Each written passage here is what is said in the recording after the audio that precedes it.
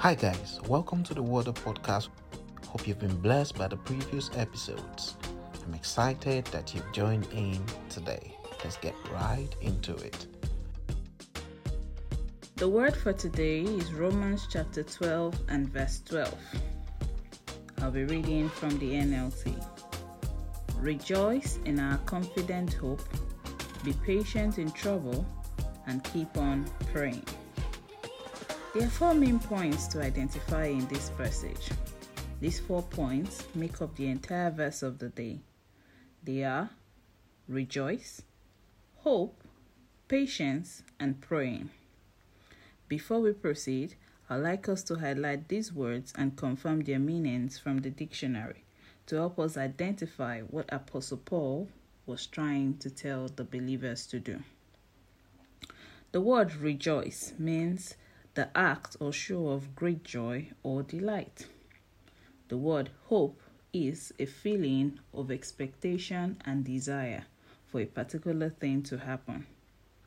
Patience is the capacity to accept or tolerate delay, problems, and suffering without becoming annoyed or anxious. While prayer is a solemn request for help or expression of thanks addressed to God. Rejoicing is very different from being happy. I hear people use both words interchangeably, referring to the same thing. Happiness is time-bound and usually short-lived. Its expression is dependent on present circumstances. For example, if you're in dire need of food, say you've been very hungry and have not eaten all day, and you have no means or hope of getting food, you're likely going to be sad and frustrated.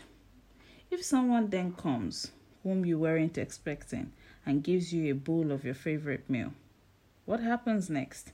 You're going to be glad. What you feel or what you felt at that time is happiness. Once you have eaten and are satisfied, the feeling is most likely to go away. So it's pretty much the food or the gift that determines your feeling. But rejoicing is more long-lived. Really, rejoicing is a lifestyle. It's an expression of joy that we should wear in the good or bad times. It may sound illogical to rejoice, especially in bad times, but it's only illogical if we see rejoicing as happiness. Rejoicing is beyond the outward expression of showing happiness. It is a place of contentment regardless of where you find yourself. It is remembering that neither God nor His Word will ever fail. Having confidence in the potency of God's Word awakens faith in the heart, and that enables us to rejoice. So when things don't go well, we don't get upset with God. Rather, we rejoice because we know that our afflictions is for a while. When it's difficult to pay fees and pay the bills, we don't become grumpy with God or our fellow humans. Rather, we rejoice. When sickness seems to eat our bodies, we rejoice because we know that His thoughts towards us are thoughts of good and not of evil. Points to note: rejoicing is both a physical activity of showing excitement and a spiritual activity of remembering God's word and that it won't fail. Rejoicing is an expression of joy, and joy is a fruit of the Spirit. So when we rejoice, we exhibit the fruit of the Spirit. Philippians chapter 4 and verse 4 tells us to rejoice in the Lord always, placing double emphasis on the word rejoice. Mind you, the writer of the book of Philippians was in chains when he wrote that book, yet he admonished his friends to rejoice. So friends, I say to you as well, rejoice. The next point to note is hope. Hope is putting your expectations and desire in God's hands. The verse of today refers to it as confident hope. That is, the assured belief that we have in Christ and in His ability. Absolutely trusting God even though you haven't physically seen Him. Romans chapter 8 and verse 24 to 25 says, "For in this hope we were saved. But hope that is seen is no hope at all. Who hopes for what they already have? But if we hope for what we do not yet have, we wait for it patiently. This hope is not hope for things we've seen. It's hope for the unseen. But we hope in confidence that the one who said it will bring it to pass. Again, Romans chapter 5 and verse 5 reminds us that hope does not put us to shame, because God's love has been poured out into our hearts through the power of the Holy Spirit, who has been given to us.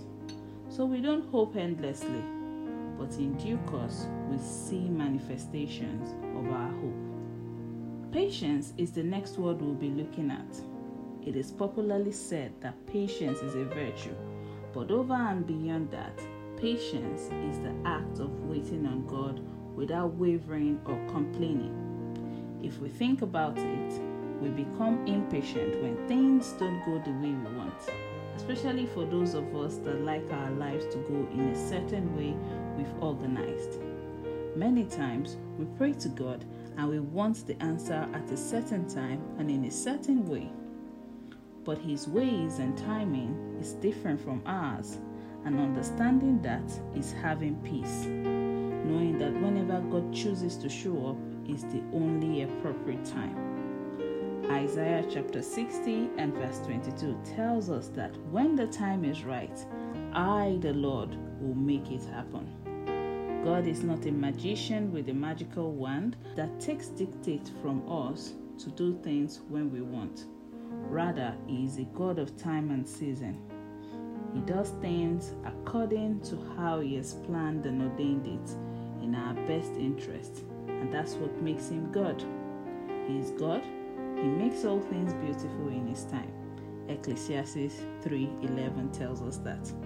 If it is outside of God's timing, permit me to say, it cannot be beautiful. Friends, wait patiently on God. Finally, as we wrap up, we will discuss prayer.